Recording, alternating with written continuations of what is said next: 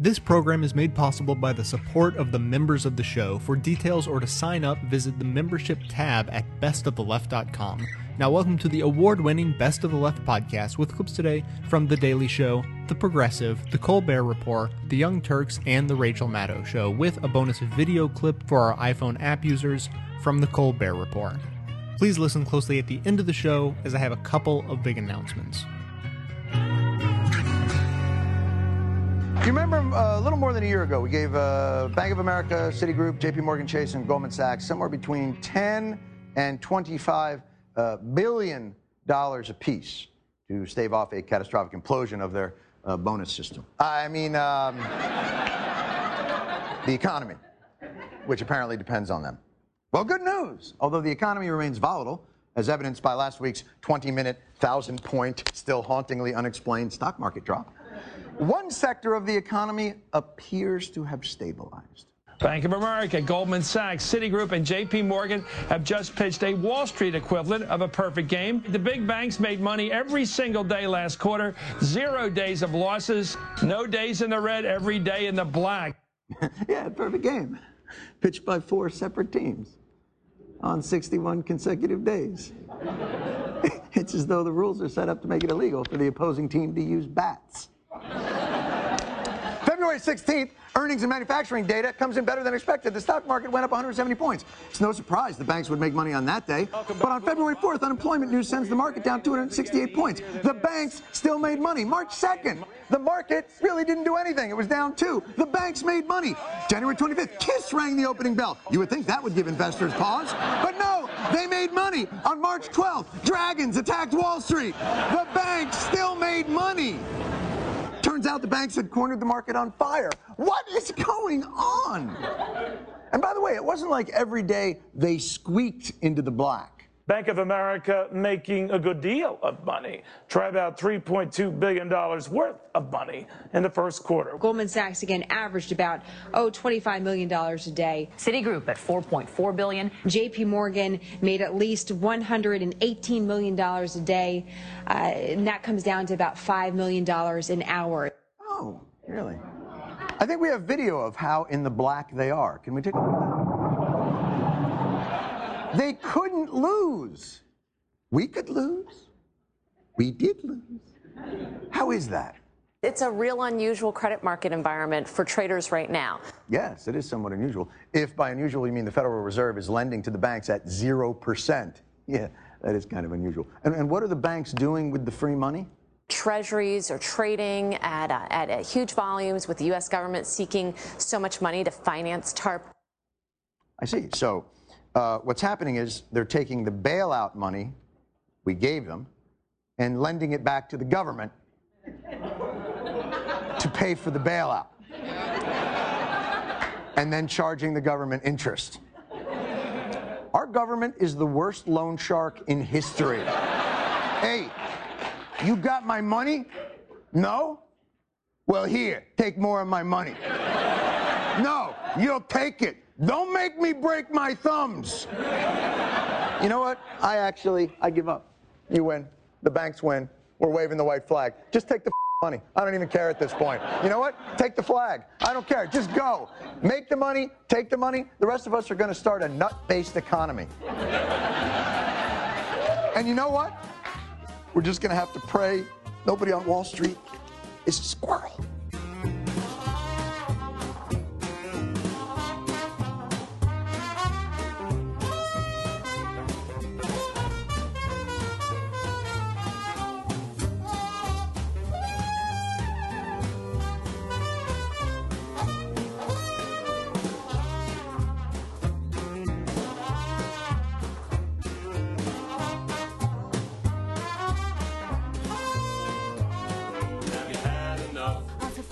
Have you had enough of the spending spree? Have you had enough? Does it make you want to scream and shout? Yes it does, yes it does. Have you had enough of the rubber stamps? Have you had enough?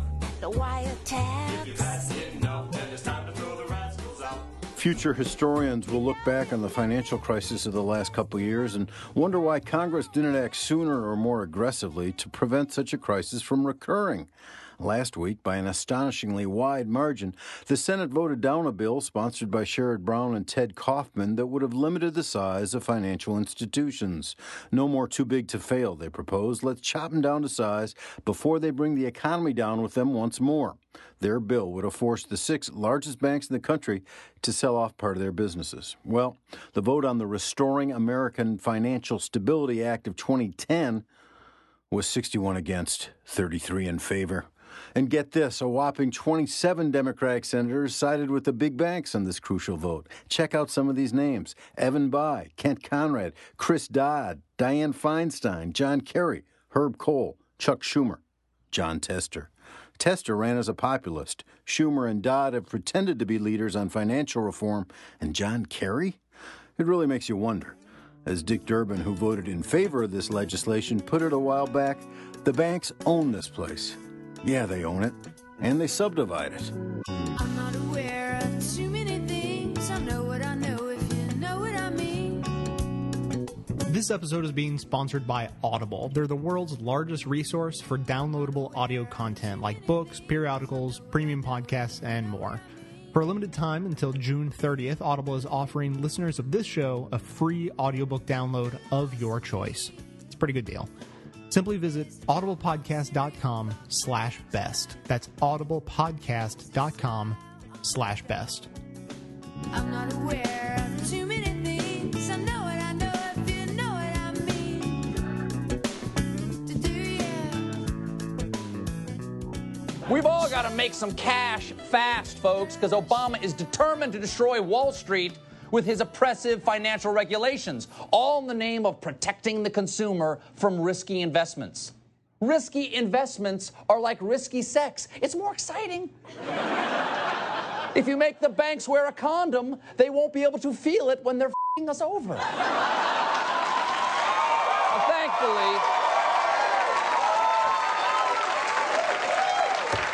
Thankfully, folks, Senate Minority Leader Mitch McConnell got all 41 Republican senators to sign a letter opposing the bill. Because this bill is broken, folks. Just listen to Massachusetts Senator and human truck hybrid Scott Brown passionately explain to a reporter exactly what Brown would fix in this bill. Well, what areas do you think should be fixed? I mean, you know, tell me. Truly a man of his convictions once you tell him what they are. But just when it looked like the Republicans had stopped this bill dead, Obama's Security and Exchange Commission dropped this bombshell. The story everybody is talking about tonight is, of course, Goldman Sachs, the original too-big-to-fail firm. The mega firm was charged with fraud by the SEC. Why are government employees filing a civil suit against Goldman Sachs?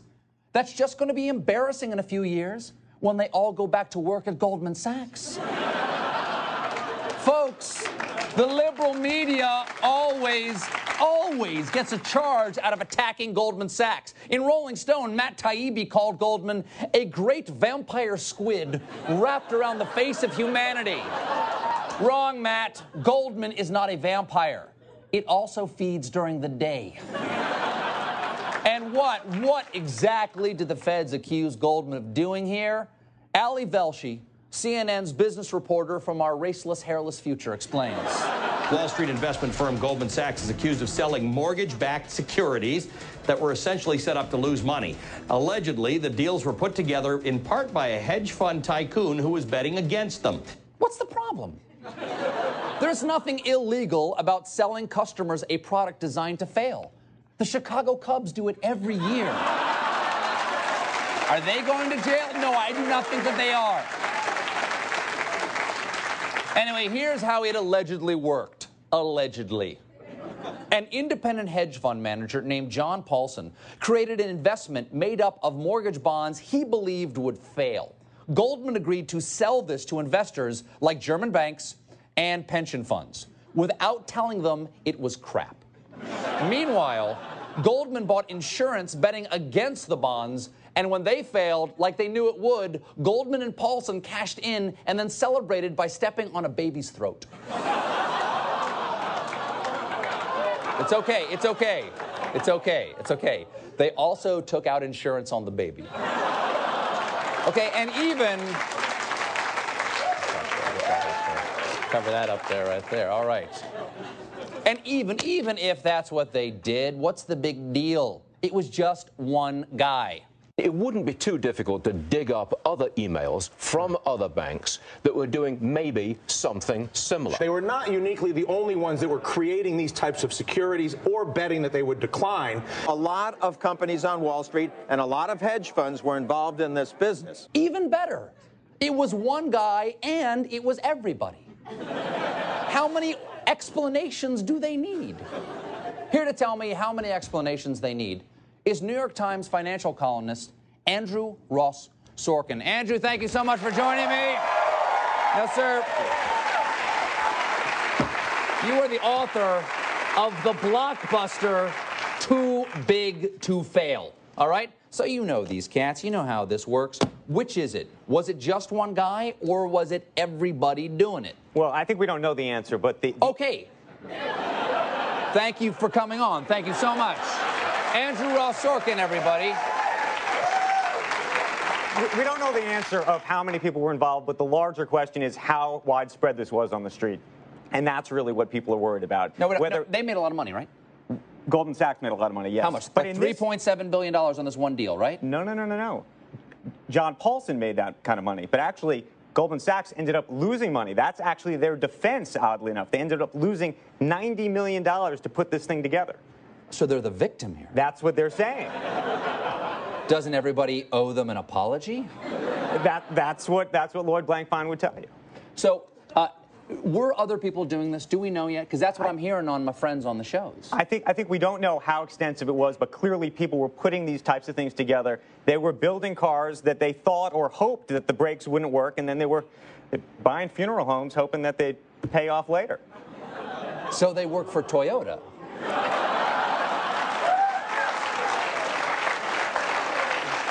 Now, you called this, it's like the metaphor you used was buying fire insurance on a neighbor's house. Yes. And then committing arson. There's an element to that as well, yes. Yes, because I actually don't own your house. My only goal in life, now that I own insurance on your house, is to burn it down. So that's what was actually going on along Wall Street. And there were so many of these types of products. And so there's a real question about whether you need to regulate these types of products. And that's why this SEC case is so important. Let's talk about the timing of this. It seems pretty suspicious to me. Well, Obama puts together this regulation because the global economy nearly imploded, okay? Now, Goldman gets accused of doing something that helped implode the global economy. Coincidence? I will tell you, the news that we're hearing today, which is really interesting, is that the SEC, which has 5 people, voted along party lines to pursue the case. So there were 2 Republicans who voted against, 2 Democrats, 1 independent. By the way, the independent was, of course, got their job from Obama. Voted to pursue the case. So it's a political witch hunt. There are political overtones. There are political overtones. It's a political witch hunt. I don't know that. You don't know that? I don't know that. Right now, what I'm hearing is that the banking system is so delicate right now. We're at a very, very crucial time because banks are only making billions of dollars in profits right now. It's a real problem. Real problem. Should this kind of stuff be in the news? Because there are a lot of unemployed people right now who have a lot of time to read about it. Well, this is a very important story, and it's a very important case. And the reason it's so important is because there's a question as to whether Wall Street is the casino. And interestingly, the defense that Goldman... What's wrong with the casino? You know, because America gets destroyed, but maybe they comp our meal. Except that we comp their meal. The taxpayers comp the meal of Wall Street, and that's what I think has people so outraged, because we've basically supported the casino operator who's making these bets on both sides and potentially rigging the system, and that's what people are worried about. If people don't want to take risks, they shouldn't invest. That is true. I accept your apology. Andrew Ross Sorkin. What else should I be? All apologies. What else should I say? Everyone is getting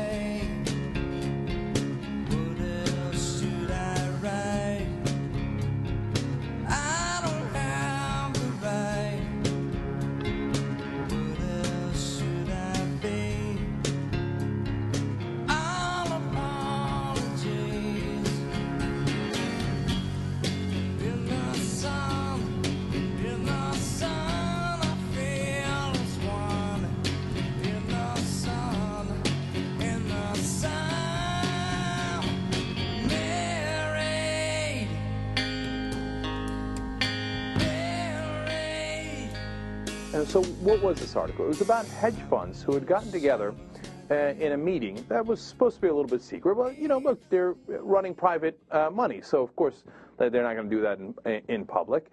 And I don't think there's anything particularly nefarious about that, but the Wall Street Journal found out about it and they wrote about it.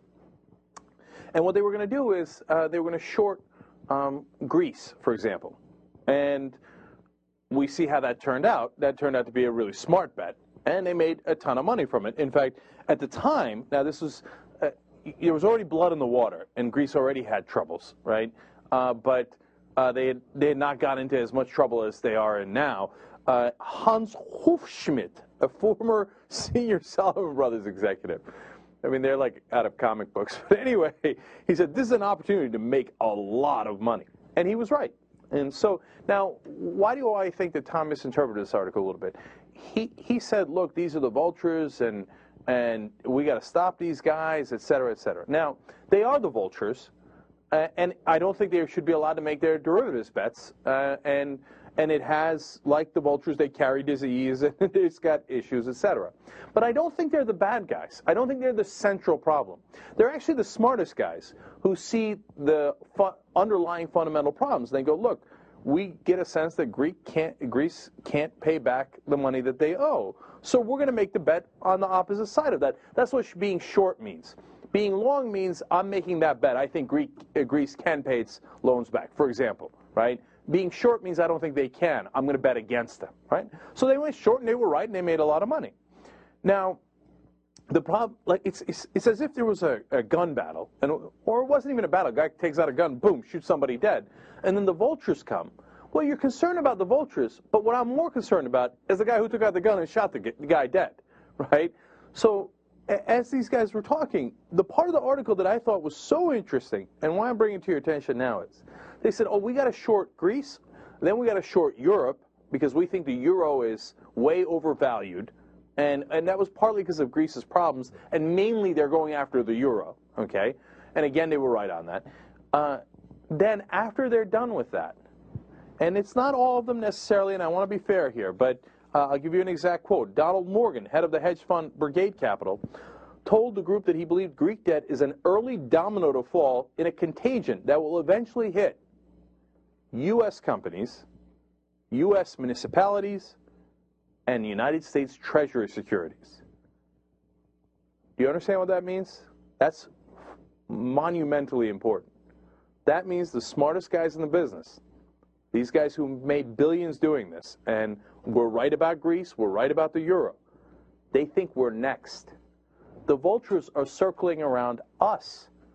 The United States Treasury securities, they think, if you think Treasury securities should be shorted, well, then like I said, everything is going to cave in on itself.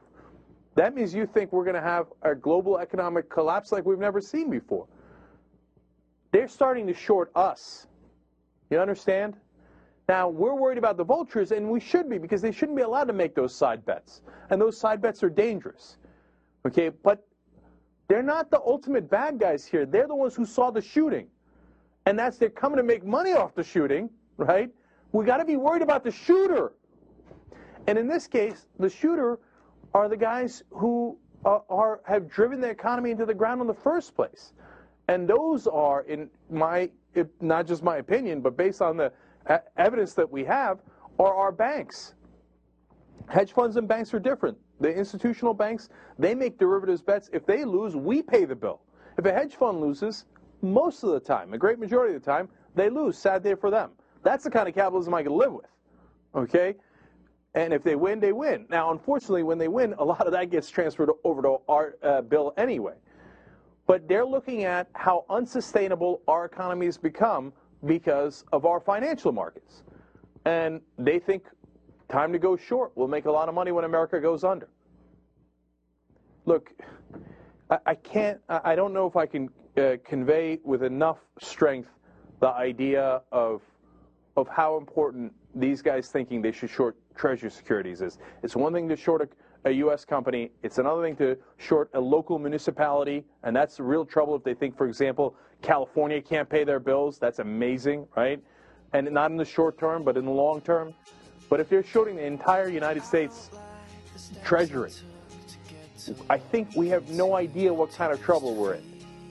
The vultures are up in the air, and we don't know it. I don't like the place I'm in, headspace within the hardwood and the ceiling. I love hearing from listeners who write in to tell me about how this show positively impacts their lives, as it reinforces the idea that what I'm doing really may be making a little bit of a difference. What I love even more is that it's the support of the listeners themselves which makes this show possible. If you appreciate the service this show provides, you can make individual donations or become a member and donate $5 a month, or even save a couple of bucks by paying for a year in advance.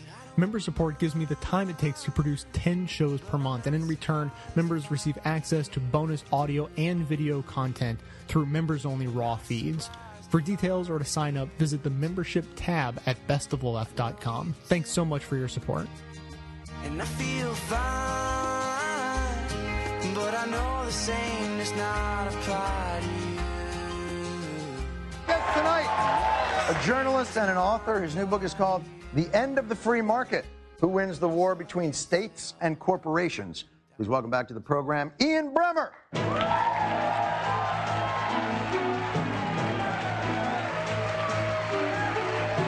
Hello, sir. Good to see you, John. Good to see you again. The End of the Free Market. I'll tell you, you're a hell of a writer. This is a very complex, difficult subject, tackled beautifully. I actually felt like I understood somewhat the new threats. Your feeling is the big threat to our economy may not even be Wall Street and these types of regulations and things, even though they need, it's state capitalism. It is. Or statist capitalism. What's that?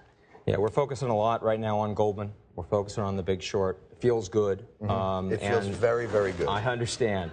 But the last 18 months, the world has changed faster than at any point since the end of World War II. Right. We used to be in a situation where it was the G7 world, and you had states that supported free markets, sometimes more regulated, sometimes less. But now we're looking at an environment where the world's second largest economy and the fastest growing out of the recession is one where the state controls the economy. It's the largest player. There's no rule of law. You're talking China. I'm talking China.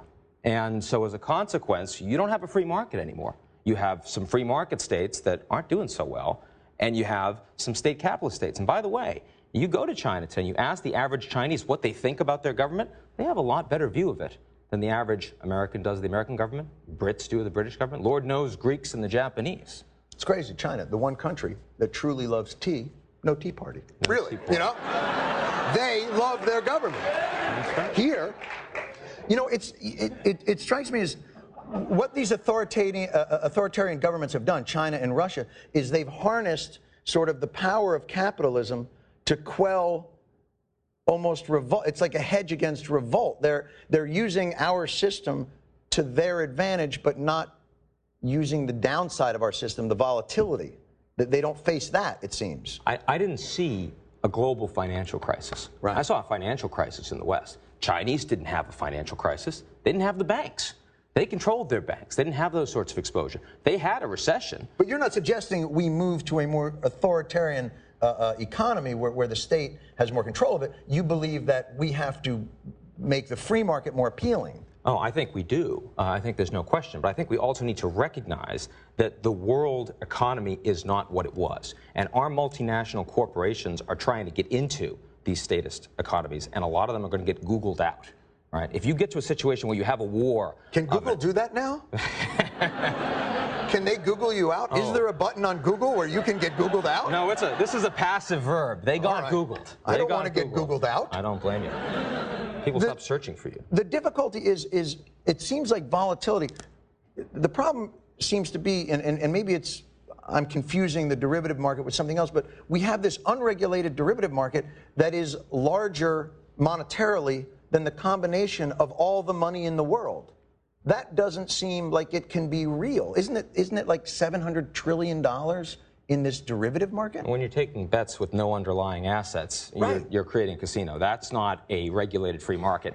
That's an unregulated free market. You know, the reason I named the book this, I had this meeting about a year ago with the Vice Minister of Foreign Affairs of China, He Yifei. Turned out to be the guy that Obama was forced to meet with when Wen Jiabao didn't show up at Copenhagen. Kind of interesting.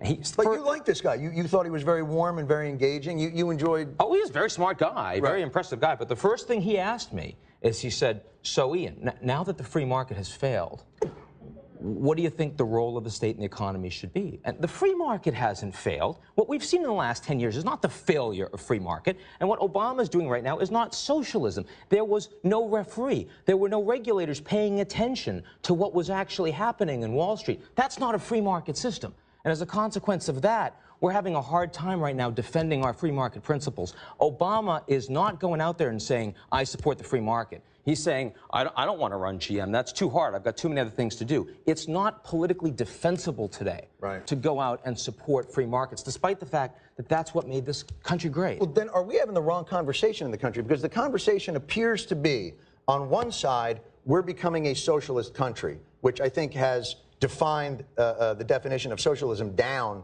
to an extent that I don't even think it's recognizable as socialism if that's what we're doing in this country. It feels like we're still doing the same regulated free market thing with a couple of weird tweaks due to a catastrophe. Yeah. But the conversation appears to be between that and more reform in other areas that don't seem to be taking hold. So what conversation should we be having on the economic front? I think we have to recognize that the way America succeeds is for us to be perceived as indispensable. We want people to want to invest here. We need our companies to be indispensable. We need our economy to be perceived as too big to fail. Not just Citigroup, not just B of A, but the United States of America. And the problem we're facing right now... Perceived as or as? I think we are. We are the world's largest economy. We have the best educational institutions. We have the only blue water navy that can actually defend, sea lanes and the rest. We spend more money on R&D. But at the same time, we have the Chinese saying the United States dollar should not be the reserve currency. It's not safe. Everyone wants to buy gold, and it's going through the roof. But that's disingenuous. Don't you think China's being disingenuous when they say that? I mean, otherwise, wouldn't they be dumping? They're the largest holder of that in the universe. I think that they're only being somewhat disingenuous when you see them trying as fast as they can to diversify their exports away from the West, because they know the U.S. can't buy the crap they used to, right? And neither can the Europeans, neither can the Japanese. And they're trying to build out their own domestic consumption as fast as they can. Well, they're trying to create a middle class that'll buy the crap that we used to buy that we don't want to buy anymore because we're going to be getting it from, maybe hopefully another impoverished some other area. impoverished country. Let's go back to mercantilism. Long time ago. Do you believe that this is the conversation that will begin to be had, that responsible people in the government and on television will start to have the real conversation about promoting the kind of regulated free market capitalism that we need to make these kind of changes? They're starting to do it in Europe right now because it's gotten to the crisis point. Right. In the United States, we don't feel that level of crisis. We've just spent almost a year dealing with health care. I think it's an improvement. But did we really have the luxury of spending that year with this government on health care? We did not. That was the wrong priority. And now we're in the middle of an election. And so it's let's pile on Goldman Sachs. Again, great TV. Yes. But that's not the we need to look ahead. We do need to look ahead. But again, in all fairness. Yeah. Great TV. Great TV. You really have to get, it's so well done and so understandable and well laid out. I really thank you for putting it out there. The End of the Free Market, it's on the bookshelves May 17th. Ian Bremmer. Summer's gone, I overslept and woke up to the chill of fall. Overworked and now I'm all used up. This TV haze sucks me through. I watch the world from the inside. Overworked and now I'm all used up.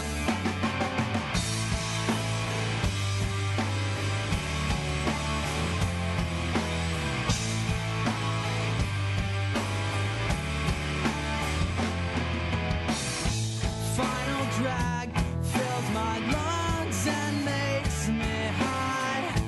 They fill up as I bottom out. Remember how during the height of the fight over health reform, every once in a while, an insurance company would get caught sending out lobbying materials, essentially, to its own customers, lobbying its own customers with anti-health reform mailers, like the super scary, totally misleading letter that Humana sent to seniors last fall, warning them that health reform was really a secret plot to cut their Medicare benefits? You might also recall last summer when oil companies started busing their employees to rallies protesting against climate change legislation. So it would look like there was a big groundswell of grassroots opposition to the climate change bill. If an industry, apparently any industry, is about to be regulated in this country, you can pretty much count on that industry deploying a massive professional fake grassroots PR campaign to oppose that regulation at all costs. We saw it with health reform, we have seen it with climate change, and now that financial reform is getting serious consideration in Congress, we are seeing it again. But there is a more shameless and insidious element to the industry-designed AstroTurf campaign that's underway right now to oppose financial reform. This stealth corporate lobbying tactic was devised and carried out by the payday lending industry. We've talked about the cartoon villainy of the payday lending industry on this show in the past. While the term payday lender sounds innocuous enough, what payday lenders actually do is more commonly known as loan sharking. They offer, mostly to low-income customers, what look like short-term loans, but they are designed to roll over and over every couple of weeks, collecting giant new fees each time until their customers are buried in debt and ultimately have to pay the equivalent of up to 400% annual interest. Payday lenders are allowed to do that, to engage essentially in usury, because they're not at all regulated by the federal government. Some states regulate them, but some states don't. It looks like Congress might be about to change that through a new consumer agency that's part of the financial reform bill that's being debated right now. So, cue the depraved payday lending opposition effort. David Lazarus at the LA Times is reporting today on efforts, apparently successful efforts, by the payday lending industry to pressure not their employees, but their customers, the people borrowing money from them at 400% interest, into opposing financial reform. This astroturfing effort was exposed when both of California's senators, Barbara Boxer and Dianne Feinstein, say they started getting suspiciously similar-sounding calls from payday lending borrowers, demanding that Congress leave the payday lending industry alone. No regulations for the loan sharks. I mean, payday lenders. Senator Boxer told the LA Times the calls were coming from just a few phone numbers, and it sounded like the callers were reading from the same script. But Senator Boxer said what was most surprising was that the callers were opposing a bill that was designed specifically to protect them. Why would the very people being trapped or tricked into paying 400% interest be against regulations that would give them better interest rates? Well, a woman named Norma Cannell spoke to the LA Times. She said when she visited her local loan shark, payday lender, to make a payment on her 180% interest loan, she was encouraged by an employee to make this call to fight financial reform. She was given a flyer that listed contact information for Senators Boxer and Feinstein. The flyer read in part, quote, "If we don't act today, Congress will create a new agency and a government takeover of your personal finances. This new agency would have the power to regulate and restrict your personal credit options. Tell the senators to stop the Community Financial Protection Agency," which isn't what it's called, but still. "Tell them you're angry about health care and now Congress wants to control your right to get credit. Tell them you've had enough and that the senator should stand firm against the administration's attempt to interfere in your financial decisions." Cue the twirling of the evil villainous mustache. Norma Cannell was not one of the loan shark customers who followed those instructions. She did not call her senators and demand that they vote against financial reform that would benefit her. But she did offer some insight into why so many others did, telling the LA Times that she was worried that the payday lender holding her 180% interest loan would retaliate against her if she didn't make the calls. She said, quote, "What if they call in the loan?" And with that, the payday lending industry has bested its own record for amoral sleaziness. The founding principle of this industry, don't forget, is that it's okay to exploit people who are financially desperate. Their business model is something that, frankly, should be illegal. And now that it's in danger of actually being illegal, they are trying to create a fake grassroots defense of that business model in the most despicable way possible. Not by just busing their own employees to rallies or organizing tea parties or making grassrootsy-looking websites, but by intimidating their victims, borrowers, the people they've already tricked or trapped into high-interest debt cycles, into fighting for more high-interest debt cycles. The payday lending industry exists because the people behind it essentially figured out how to legally steal your wallet. And now they're trying to make you help them legally steal your wallet and others too. Hey, yeah.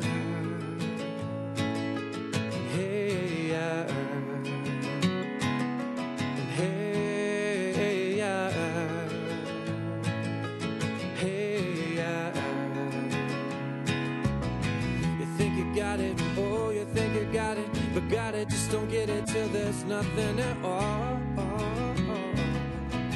We get together, oh, we get together, but separate's always better when there's feelings involved. If what they say that nothing is forever, what makes love the exception? So why are we so in denial when we know we're not happy here? My guest tonight has an English accent. Well, la-di friggin' da. Please welcome Simon Johnson. Hey,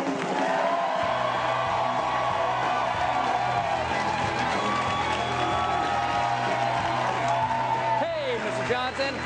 Thanks for coming back. Haven't seen you in about a year. Good to see you again. Nice to see you. Now, sir, you were back here with a head full of steam and a book full of words called 13 Bankers, the Wall Street Takeover, and the Next Financial Meltdown. What do you mean, next financial meltdown? All is fixed. We kissed the economy's boo-boo, and all better now. Right? Dow's at almost 11,000. That's good. That's good news, Stephen. But Race guys are going to clear up. We have not put on a happy face. 23 Skidoo, you're the cat's pajamas. Remember, everything's better. It looked pretty good before the last crisis too. It sure Stephen. did. I made some green. And then presumably you lost money like the rest of us. No, I got a tip off from a friend of mine. These crises come about every 5 years. That's what Hank Paulson says, former Secretary of the Treasury. That's what Jamie Dimon says. He's the head of J.P. Morgan Chase. They're the people who drive the economy. Every 5 years, 4 to 5 it goes years. down. That's right. That's what they say. Well, that's because the Dow is like America's erection. If it lasts more than 4 years, seek a doctor. Now, so when is the next financial meltdown, and who will it hurt, and how can I make some cash off of it? Well, it's coming soon for sure. Wall Street has become incredibly powerful. It's taken over Washington. It's been running Washington for about 20 years. It has not done a good job of it. It got a huge bailout out of the last crisis. It's done a great job of running Washington, because when it got into trouble, Washington bailed it out. Why else would you run Washington? It's a great job for Washington, a lousy job for me and for everybody else. Maybe a good job for you, Steve. I don't know, good job for you. You got a book out of it. You seem pretty ungrateful. The book is to warn people, Stephen. The book is to say we need to address this problem. The too big to fail banks need to be made smaller. Otherwise, they're going to cause another massive crisis. Why? They didn't fail. They were saved from failing at the last minute. Exactly, because they were too big. If they had been smaller, they would have failed. That would have been good. Failure is good? Yes, that's the essence of a market economy, Stephen. You teach this to students? The students know. You teach at MIT. You teach at MIT. The students know this already. Entrepreneurship. That's what you teach. That's right. Okay. And economics and some finance. Okay. Well, so how is failing good? I always thought that failing was bad. Any market economy needs people to fail. If you have people who have get out of jail free cards, they're going to go off and do crazy things. And when the time comes for a reckoning, there's no reckoning. There's no bankruptcy. They get to go out and take the same sort of reckless risks again in financial markets. You say that the Obama administration didn't do enough. What more could they have done? They practically took over our financial system. No, they made banks take this money. The banks didn't need it. The banks did not need the money. They said, no thanks, you're going to make us look bad. And they said, you have to take this money. That was the Bush administration. The Obama administration in March 2009... It doesn't matter. It's now Obama's president. It's all his problems. Exactly right. And in March 2009, they had 13 bankers come to the White House, and they said, you're all saved. You get to keep your jobs, you keep your board of directors, you keep your pension, you keep your entire empire. In fact, go out and do it again. Your exact same belief system is in place right now on Wall Street, Stephen. These people will go out and make the same kind of massive mistakes again, and we're all going to pay for it. Maybe. Well, that's a kind of a pessimistic way of thinking. Maybe this time they will act in the interest of the general public. You see, I prefer to see the glass as half full, and you see it as full of poison. Teddy Roosevelt faced exactly the same kind of problem over 100 years ago. He faced J.P. Morgan, he faced John D. Rockefeller, these people who built huge monopolies. And Teddy Roosevelt said, big is not necessarily beautiful in America, because if you get too big, you become too powerful, you take over the political system, and you distort everything to your purposes. That's not consistent with our democracy. Teddy Roosevelt started antitrust. He broke up those overly big players. We need to do the same thing again to our banking system. That was the beginning of the progressive movement in the United States, and that led to communism. Didn't lead to communism. It led to success. It led to 100 years of prosperity. Okay, let me ask you something. Is Obama a communist or a capitalist? He's a capitalist. He's undoubtedly a capitalist. He's a capitalist, but he's taken over car companies. He's taken control of banks. He's taken over healthcare. Does that sound like a capitalist? He did not take control of the banks, Stephen. You keep saying that, but eventually, I'm going to say it last. The government did not take over the banks. They said, here's your bank back. Keep your board of directors. Not a single CEO, not a single one of the 13 bankers lost their jobs, Stephen. Didn't lose a pension, didn't lose their bonuses, nothing. They were not taken over by the government. No, and because they did nothing wrong. Because if they did something wrong, they would be in jail. No, they would have. No, they would have been in jail. Do you believe it? Do you believe in our criminal justice system? That I'm Do you afraid, believe in our criminal justice system? I wish that I could believe in. I wish that I could believe that these people would be held accountable in both in criminal court and civil court for what they've done. But unfortunately, as we're seeing now in the case of Lehman Brothers and what they did and how they misrepresented what they were doing before they failed, the legal system has not yet succeeded in bringing them to justice. You think that one of the problems is that these banks end up being monopolies? They are far too powerful. They are a type of monopoly, absolutely. Yes. What's wrong with monopoly? A monopoly I mean, it's fun. It's fun to play, and yes, some people end up driving around in an old shoe, but still, somebody wins. Isn't that what finance is about? Winning? Well, one person wins, and everybody else in the economy does very, very badly. That's not good. That's the free market. No, the free market is everybody has a chance to fail, including the guy who's built up this huge monopoly position. If you fail in monopoly, you go out of business, you go bankrupt. No, you knock over the board and yell at your sister. Yes, exactly right. That's what these guys are good at. They have exactly the same approach, but except they have the approach to the U.S. economy. Knock over the U.S. economy and yell at Stephen Colbert. Oh, they wouldn't dare.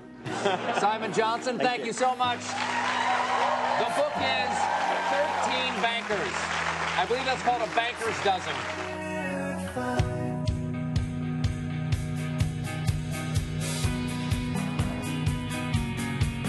You can now support this podcast as easily as by shopping online. The next time you need to make a purchase of just about anything, simply visit bestoftheleft.com and use our Amazon.com search box to find what you're looking for.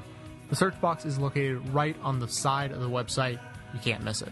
When you make your purchase, we get a little commission. It's just another effortless, completely free way for you to help keep the show going strong. Thanks for your support.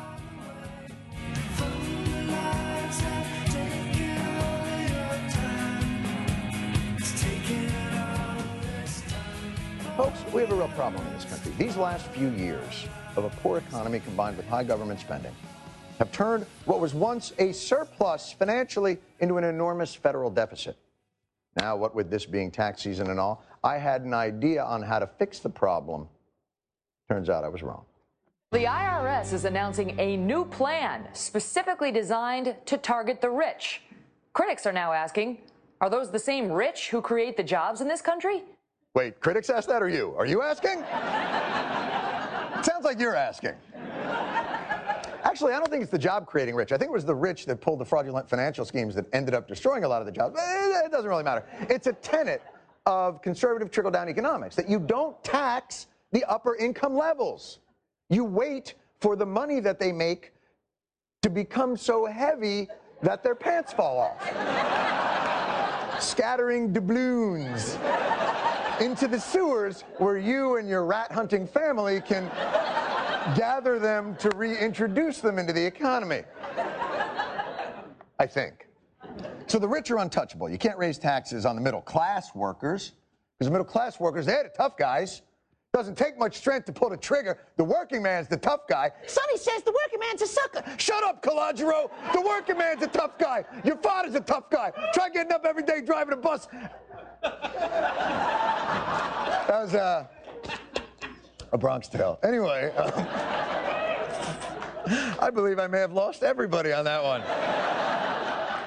Although if you did enjoy that, you'll love my new one-man show. Jon Stewart paraphrases A Bronx Tale after seeing it twice 15 years ago. What are you doing? Sonny says. So you can't tax the rich.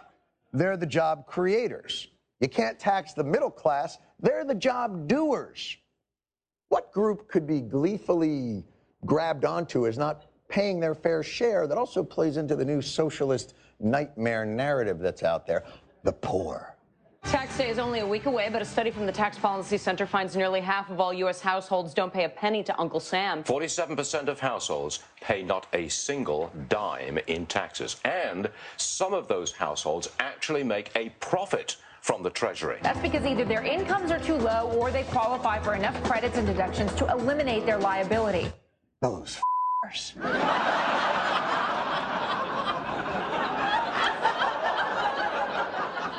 Starbucks sweeping, arugula washing, Volvo fueling laundromat liberals. And their government leeching scheme to not pay federal income taxes. Of course, they do most likely pay payroll taxes, state, local sales, and excise taxes. But the important thing is, knowing that doesn't make you as mad, does it? So who are these scofflaws? Generally, they're a bunch of low-down, unlovable no-accounts. Single mothers making minimum wage. Heads of households making less than $30,000 a year. And the worst of the worst, grandmothers on fixed incomes. Hey, Granny, want any Grey Poupon with your cat food?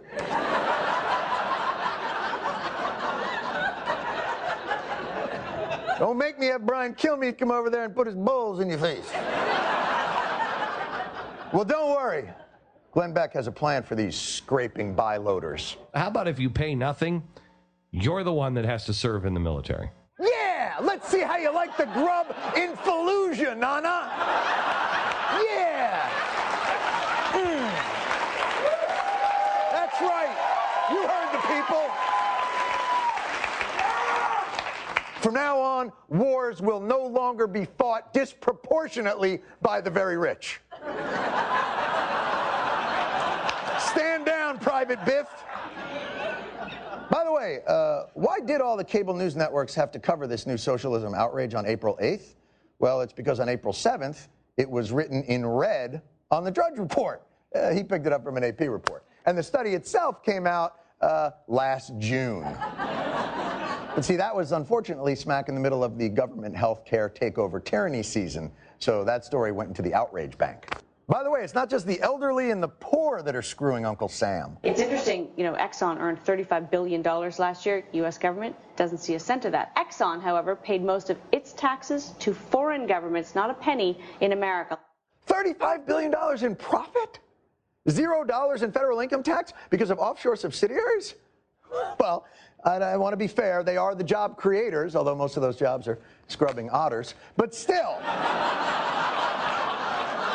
By the way, that report, I think, that report on Exxon was from the Canadian Broadcasting Corporation. But if the media down here were outraged about poor people not paying enough federal income tax, they're going to be all over this Exxon story.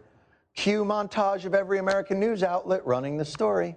Welcome to the Fox 9 Buzz. I'm Alex Kendall. ExxonMobil made more money than any corporation last year, and it will pay $15 billion in taxes. It didn't pay any of that tax money to America.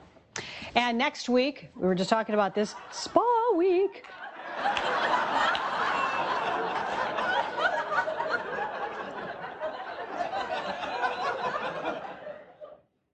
That's it? Just KMSP in Minneapolis, St. Paul? I'm Jason Matheson. Well, don't worry.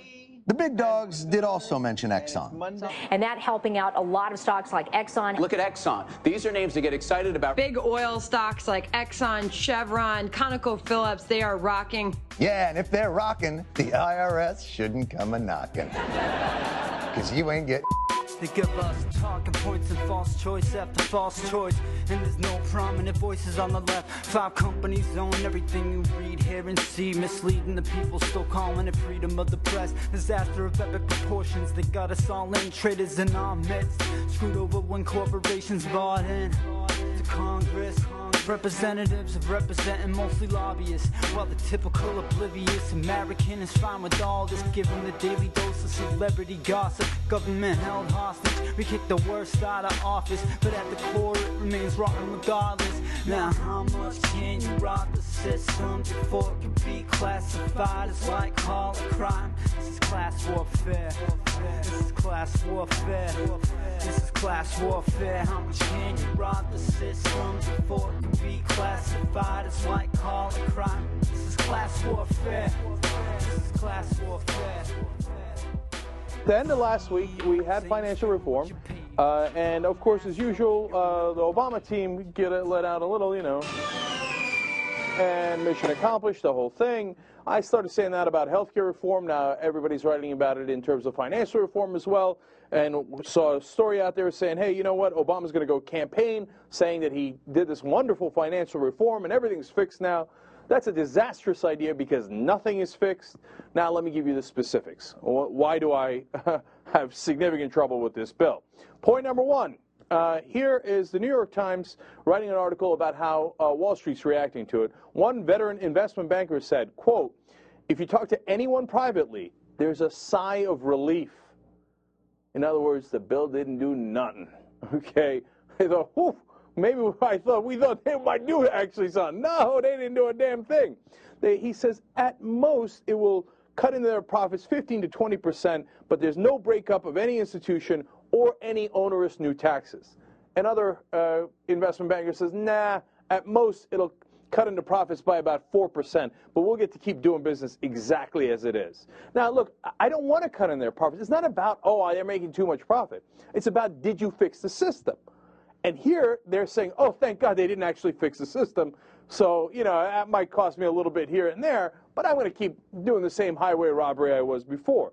Guy who used to work in the Clinton Treasury Department, Roger Altman, who's now chairman of Evercore Partners, says the health care bill, get a load of this quote, the health care bill is going to transform the structure of health care exponentially more than this legislation on financial regulation is going to change Wall Street. It's not even close, he says. So if you thought health care reform was weak sauce, wait till you get a load of how weak financial reform is. They're laughing at us. Wall Street's laughing. This is what you got. Obama, change. Pocket change. Easy pushover. Let me give you specifics on what's wrong with the bill.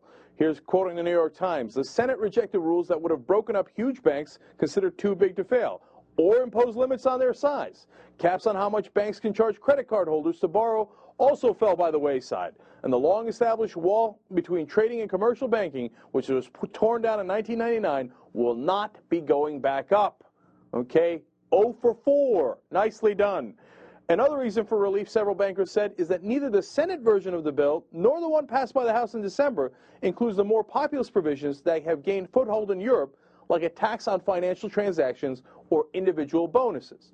So we leave the structure exactly as it is. We didn't break up too big to fail, et cetera, as I explained to you. And we didn't even say, hey, you know what, financial transaction tax or a bonus tax that Europe is doing that is eminently reasonable because they're making all that money, their salaries, their bonuses, the profits of the banks because of the easy credit we're giving them and the backdoor bailouts we're giving them, let alone the actual flat-out money we gave them. They're taking our money and running with it, and we're not doing a damn thing about it. And then New York Times said, as I have said over and over, the one thing that's, there are two things that are good in the bill. One is on the ratings agencies. The Senator Franken passed that amendment. That's solid. The second is, hey, Lincoln's amendment on derivatives, right? Don't get too excited about that because derivatives are very, very important, and they would have to split them from the banks, except they still have to do the Senate and the House version, and the New York Times says in that conference committee, that provision is, quote, likely to be shelved or watered down. You think they're going to actually do a tough provision? I don't think so.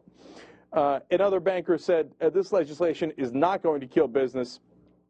Even if their profit margins are reduced, the derivatives business will compare favorably to more traditional banking activities like commercial lending. You understand the downside of that? He said, look, we're not going to lend any more money, and new numbers are in on that. They stopped lending completely. They're like, no, we're going to do the profitable stuff, which is the derivatives trading. So we're going to suck up all that taxpayer money and easy credit, and we're not going to lend it out to small businesses or large businesses. We're going to use it to gamble more because you didn't stop us. Change you can believe in. All right, worse details. It is riddled with loopholes. Here come the loopholes. This is now quoting the Associated Press. The bill exempts companies that use derivatives to reduce the risk of fluctuations in interest rates and commodity prices. So they say, oh, you know, we need the exemptions for just those specific areas. But as they explain, experts say this exception could be exploited. Really? You think the companies might exploit those exceptions? Companies could, for example, find ways to combine traditional business activities with purely financial investment through the use of derivatives. Giant loophole number one. Now, on top of the fact that they didn't even actually fix anything, there's still these giant loopholes in there. Now, loophole number 2, smaller banks could still choose their own regulator. These banks would likely seek out the most lenient oversight. Boy, we did sweeping financial reform. The smaller banks can choose their own regulator. Oh, I'd like to have Bob. Bob seems a nice guy. I think he's going to take it easy on me. Oh, wow, we got really tough on him. Key advocates for that loophole were the Independent Community Bankers of America and the American Bankers Association. Big surprise. How about loophole number 3? The Senate voted against capping how much banks can bet relative to their reserves. It left that up to same regulators who failed to properly monitor banks' risk-taking before the crisis. So there is no cap on how much they can bet relative to the money that they have. So what the hell did we do in this reform? Okay, loophole number 4. The Senate bill lets regulators decide whether to protect the creditors of the failed banks. The bill does little to prevent the big banks from getting bigger, meaning taxpayers might have to intervene again. A Democratic amendment to limit the size of the banks was rejected amid opposition from the banks such as Goldman Sachs. So no limit on the size, and we're told, hey, trust the regulators. If it turns out there's a problem, they'll break up the big banks, even though that's exactly what they didn't do last time. And there's no reason to believe they'll do it this time. Loophole number 5. The Consumer Watchdog's authority would be confined to the firms with at least $10 billion in assets. Thousands of community banks wouldn't be supervised by the consumer agency at all, nor would many non-banks, where a lot of this fishy transactions happen. The Chamber of Commerce has led the push to limit the reach of the consumer agency. The payday lending industry and the National Automobile Dealers Association have joined the effort. Enjoy that gigantic loophole where the pay lenders can still charge you up to 600% interest. That was called loan sharking in the past. Did that get addressed in the bill? Nope. This bill is a J-O-K-E. Joke. All right, last loopholes for you guys. Now, Cantwell had an amendment to say, hey, you know what? We're saying that we're going to put all the derivatives on a market, so at least there's transparency. That's supposed to be one of the golden things about this bill. Aha! Reform! But she read the fine print, and it said, if you don't do it, well, there's absolutely no penalty. So she wanted to introduce an amendment saying, well, if you break that law, there should be a penalty. Nope, got spiked. They killed it. So even if you don't put it on the market, there will be no penalty.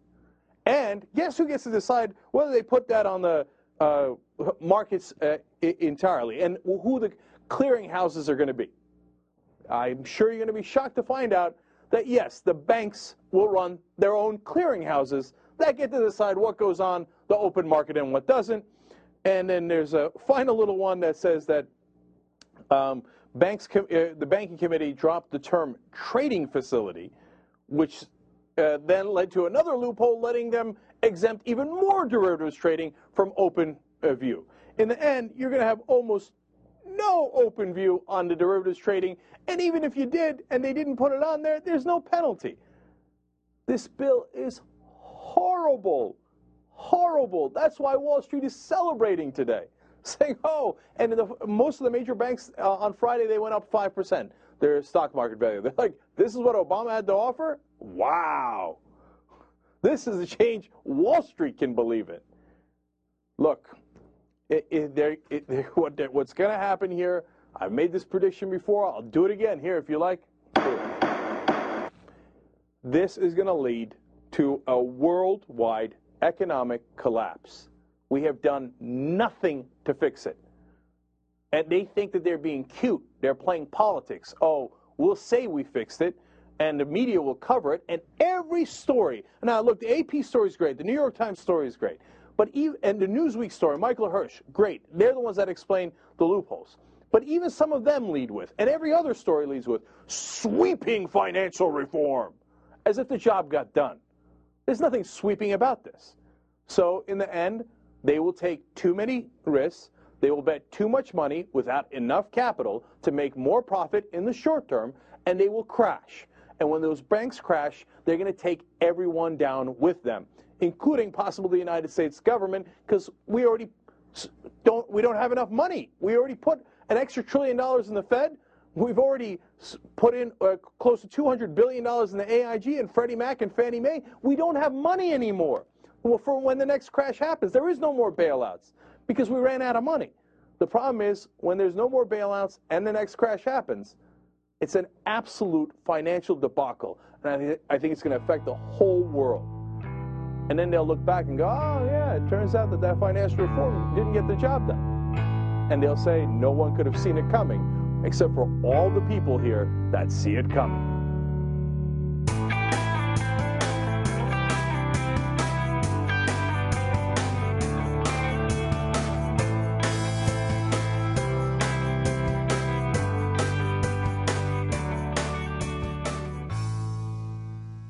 Thanks for listening, everyone. I have, as promised, some big news.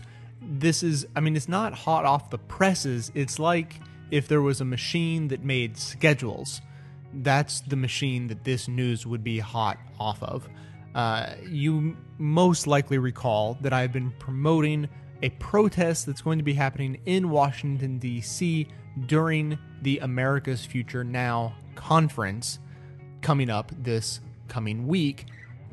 Well, we have some exciting news and some just different news. The exciting news is that the protest is now being officially endorsed by the conference itself. It'll be promoted that way, through the conference, and so our hopes of having a successful protest have gone up even further, considering that more people will hear about it. There will be even more people showing up, more fun being had, and so forth. The trade-off for that endorsement was to move the protest from its original date, which I won't mention now to avoid confusing anybody, to immediately after the conference. So as soon as the conference is over, everyone packs up, heads over to the Treasury Department and protest. So the new time is Wednesday, June 9th at 1:30 in the afternoon. Wednesday, June 9th, 1:30 in the afternoon. So the conference in DC is taking place June 7th, 8th, and 9th, and as soon as it's over, everyone heads over to the protest. If you're going to be in DC at that time, or you can just make the trip down for that day, obviously that's where you need to be on Wednesday, June 9th at 1:30 p.m. Second piece of big news coming off the scheduled making machine, I finally was able to nail down an official time for listener meetup. Washington, D.C. listener meetup is happening the day before the protest. It's going to be the evening before. It'll be like a listener meetup, social, fun time / pre-protest planning, meeting, brainstorming session. So at 8 p.m. on June 8th, you can come down, meet up with myself, the Young Turks crew, and listeners of course, both this show and theirs, and anyone else we find who might be interested. And we will be at the Open City Bar in Washington, D.C. You can look up details about that place at opencitydc.com, and it's next to the zoo, effectively. It's near the Adams Morgan Metro stop on the Red Line.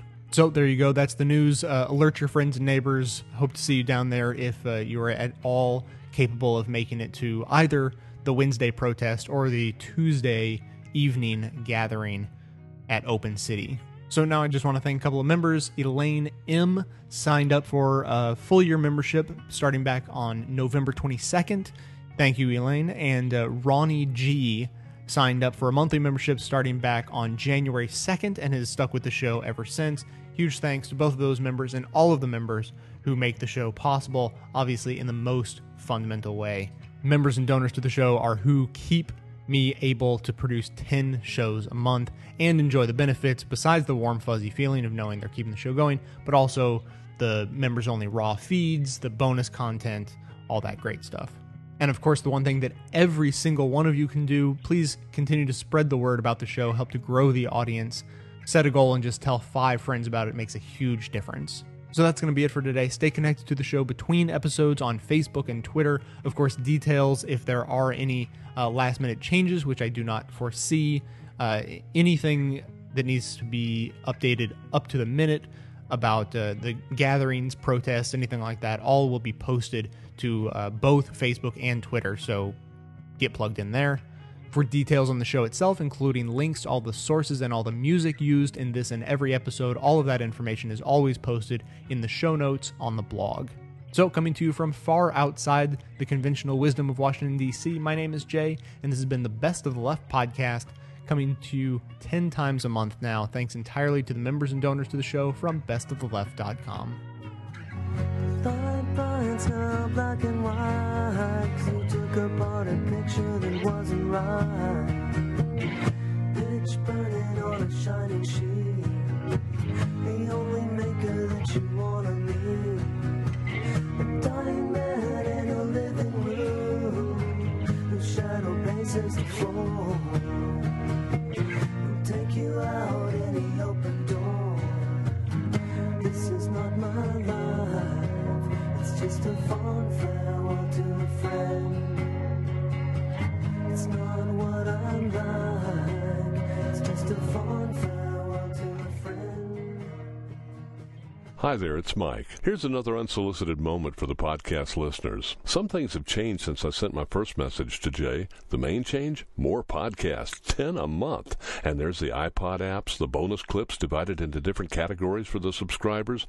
And now Jay has made this podcast his full-time job. Plus, Jay won the Best Produced Podcast of the Year award. By using the Amazon link on the Best of the Left podcast site, you can contribute with every purchase you make at reduced prices on just about everything. At Amazon, you can buy music, downloads, furnish your apartments, fill up your cupboards with linens, food, computer supplies, appliances, and on and on and on. Not just the Amazon DVDs and books. In fact, it's hard to name anything that you can't buy at Amazon. And you're contributing at the same time without paying a penny more. Now, my Social Security retirement check doesn't allow for much shopping, but I still manage to make sure Jay has my $5 subscription month after month. It's great to know that even on a meager income, I'm making a big difference in our world, keeping the Best of the Left podcast going and growing and ensuring progressive concepts are introduced, heard, and passed on. I'm proud to be a part of that, and you will be too. Do your part. Do what you can. Thanks.